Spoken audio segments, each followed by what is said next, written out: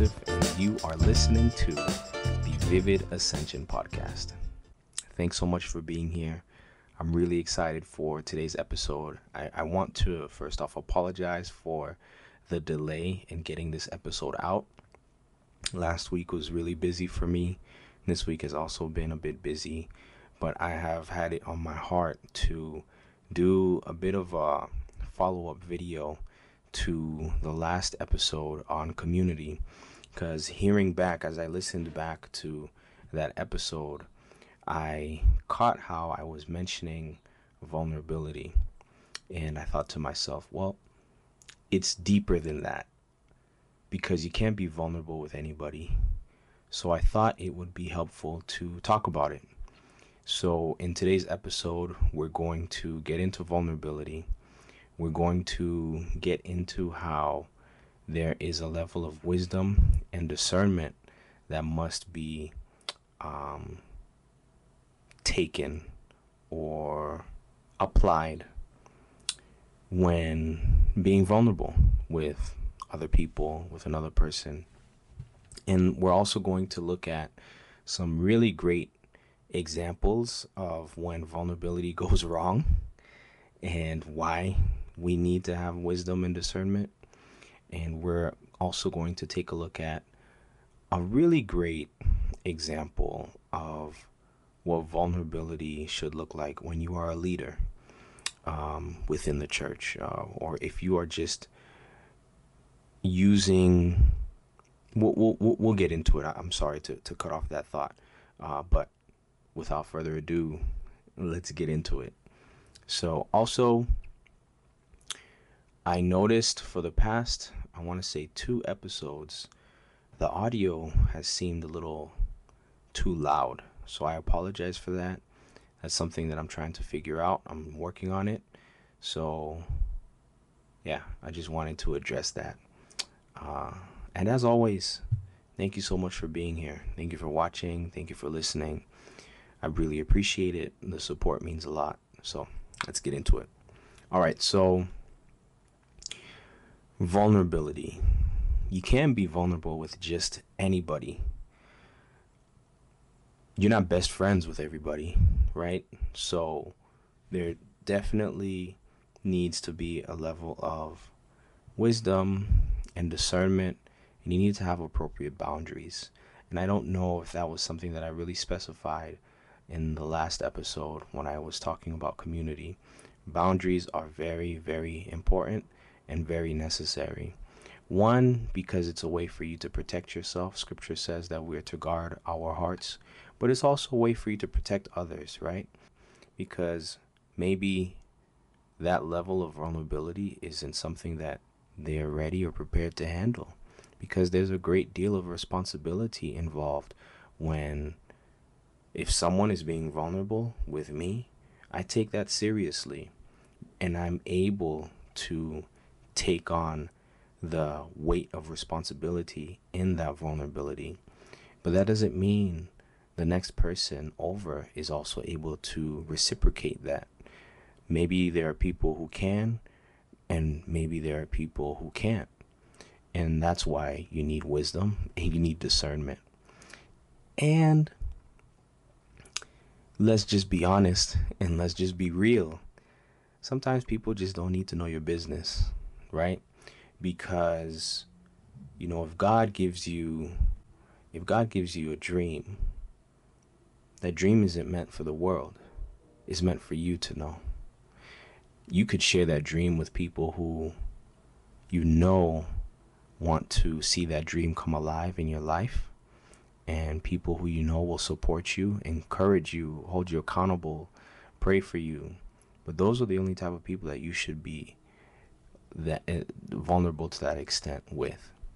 And an example, a great example of vulnerability going wrong, and he definitely learned from his lesson. And when you look at the big picture, God had a plan through it all, is when we look at the story of Joseph in Genesis. We're going to start at chapter 37, and we're going to start from the top. Jacob lived in the land of his father's sojournings, in the land of Canaan. These are the generations of Jacob. Joseph, being 17 years old, was pasturing the flock with his brothers. He was a boy with the sons of Bilhah and Zilpah, his father's wives.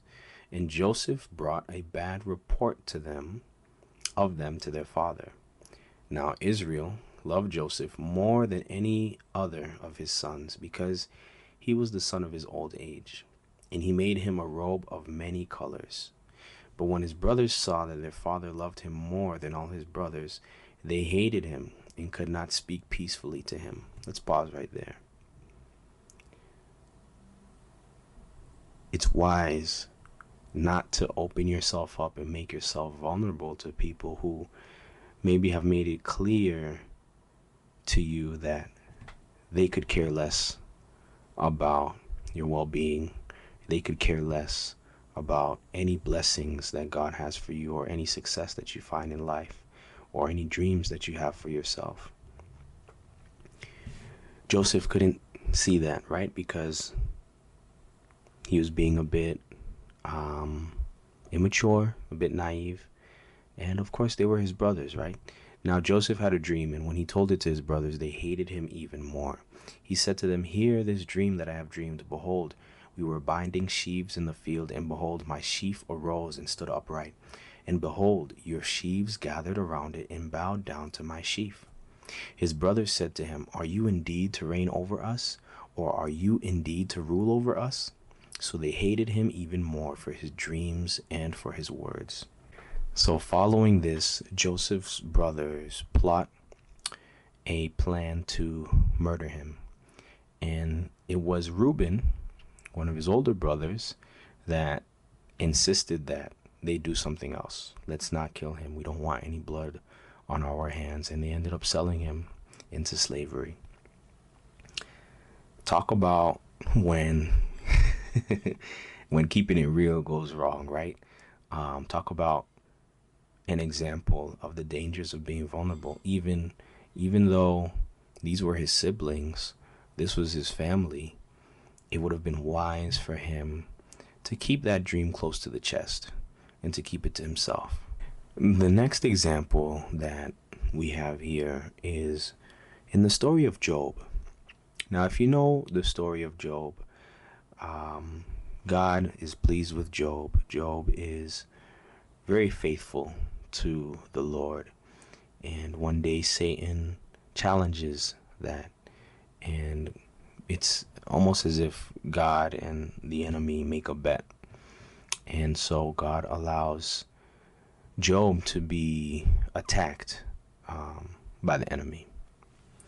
And so now Job, who was a very wealthy man and had land and had animals and a family, is losing everything. He's losing his land, he's losing his cattle, and he's losing his family.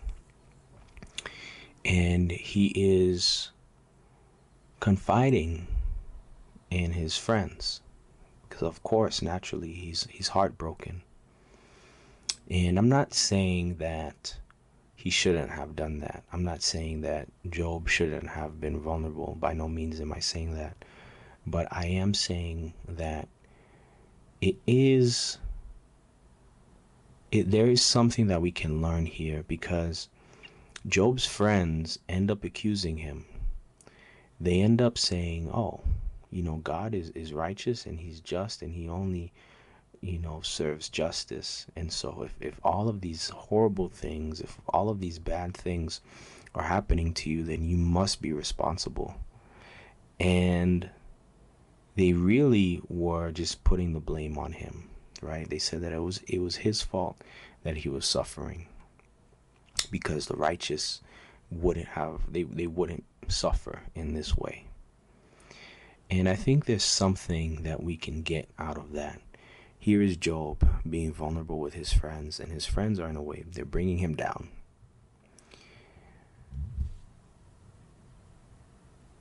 Sometimes, there are levels to vulnerability. And we even see that with Jesus and the 12 disciples.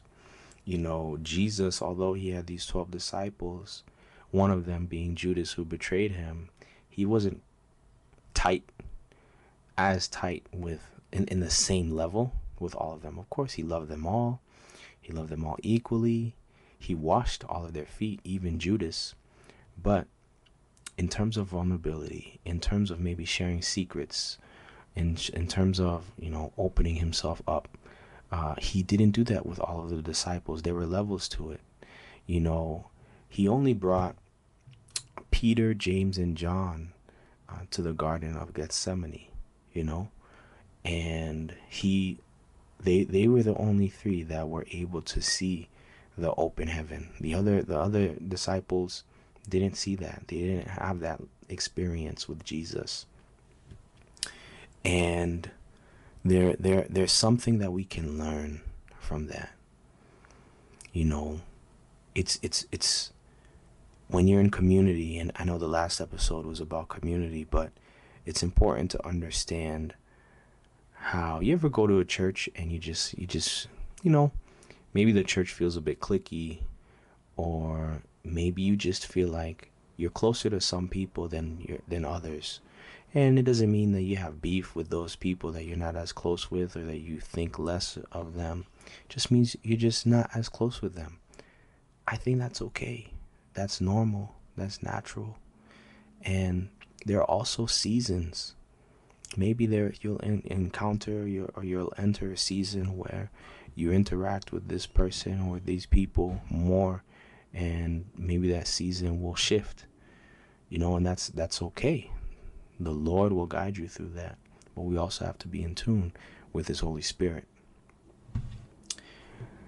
The example I had mentioned how there was just a beautiful example of vulnerability as a leader. And in Romans 7, in the book of Romans written by Paul, he's addressing the Romans as the gospel is being spread, and he's giving them, he's instructing them, and he's giving them advice. And he makes himself vulnerable. But he didn't make himself vulnerable for the sake of them bearing his burdens, where sometimes those would be one of the reasons why we would choose to be vulnerable with someone. But he made himself vulnerable as a leader, speaking to them, so that he could make a point. And so that I think he as he's making himself vulnerable here, he's showing that, hey, we're all in this walk, this journey together.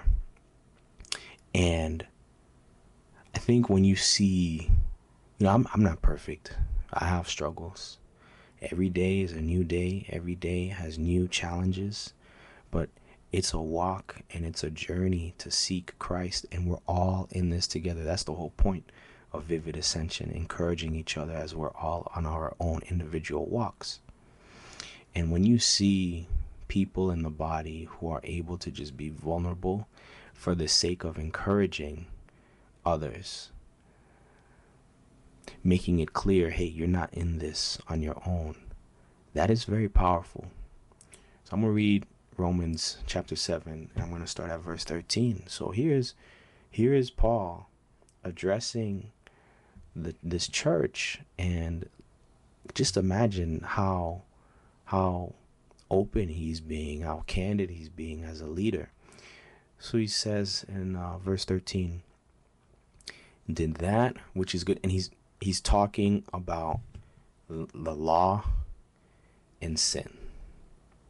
And he's explaining how we are not, although we're no longer under the law through Christ, it doesn't mean that we should just continue on living in sin. Verse 13, it says, did that which is good then bring death to me? By no means. It was sin producing death in me through what is good, in order that sin might be shown to be sin, and through the commandment might become sinful beyond measure. For we know that the law is spiritual, but I am of the flesh, sold under sin. For I do not understand my own actions, for I do not do what I want, but I do the very thing I hate. I wish we had more leaders in the body and in the church that we're able to just be so open in this way, because it's very powerful. And I think it leads more people to conviction and repentance, to look at themselves. If your leader is looking at themselves in this manner, we should be looking at ourselves in that manner as well. Let me continue. So now it is no longer I who do it, but sin that dwells within me. For I know that nothing good dwells in me, that is in my flesh. For I have the desire to do what is right, but not the ability to carry it out. For I do not do the good I want, but the evil I do not want is what I keep on doing. Now if I do what I do not want, it is no longer I who do it, but sin that dwells within me. So I find it to be a law that when I want to do right, evil lies close at hand. For I delight in the law of God in my inner being, but I see in my members another law waging war against the law of my mind and making me captive to the law of sin that dwells in my members. Wretched man that I am, who will deliver me from this body of death? And listen to how he wraps it up. He says, thanks be to God through Jesus Christ our Lord. So then I myself serve the law of God with my mind, but with my flesh I serve the law of sin. And we understand, I believe this is in 1st or 2nd Corinthians, we're called to walk in the Spirit and not walk in the flesh, right? Because the flesh desires things that are displeasing, unpleasing, that do not please God. But when you walk in the Spirit, you are walking according to God's word, his plans for your life. You're walking in righteousness and you're being obedient. You're submitting and surrendering to the Holy Spirit. So that's all I have for you today. I just wanted to take the time to really get into vulnerability and explain a little bit of what I meant behind everything that I had said in the last episode. I hope that this encourages you. I hope that it blesses you. I hope it allows you to see things in a way that maybe you hadn't seen before. Let's pray. Lord, we thank you so much for the gift of your Holy Spirit. We thank you for your grace and your mercy. We thank you for your faithfulness. We thank you that we are made righteous through your Holy Spirit. We thank you that we are made righteous through Christ. Lord, I pray that you give us wisdom and discernment with regard to being vulnerable with others. Show us when to speak and when not to speak. Show us when our vulnerability can be used to bless others, can be used as a testimony of your faithfulness, can be used as a testimony to glorify your name, can be used as a testimony to encourage others to press on fighting the good fight and to press on struggling, fighting and going through this struggle of walking in the Spirit and denying ourselves and denying the desires of the flesh and dying to ourselves, but being made new creations in you and walking in newness each day through Christ, taking up our crosses daily. God, I ask for your hand of guidance and direction, Lord. May we submit to your Holy Spirit. May we be obedient to you, God. May you be gentle with us, Lord, and patient with us, God. And may we be patient toward ourselves, Lord. May we receive your grace each day. And may we walk and live and respond with grace in the same manner. In the name of Jesus, I pray. Amen. I hope this episode has encouraged you. I hope it's allowed you maybe to see things in a way that maybe you hadn't seen before, recognized before. Thank you so much for listening to this episode. I really do appreciate it. If this episode has blessed you in any way, please feel free to share it with a friend. Follow the page if you have not yet already. Please leave us a review.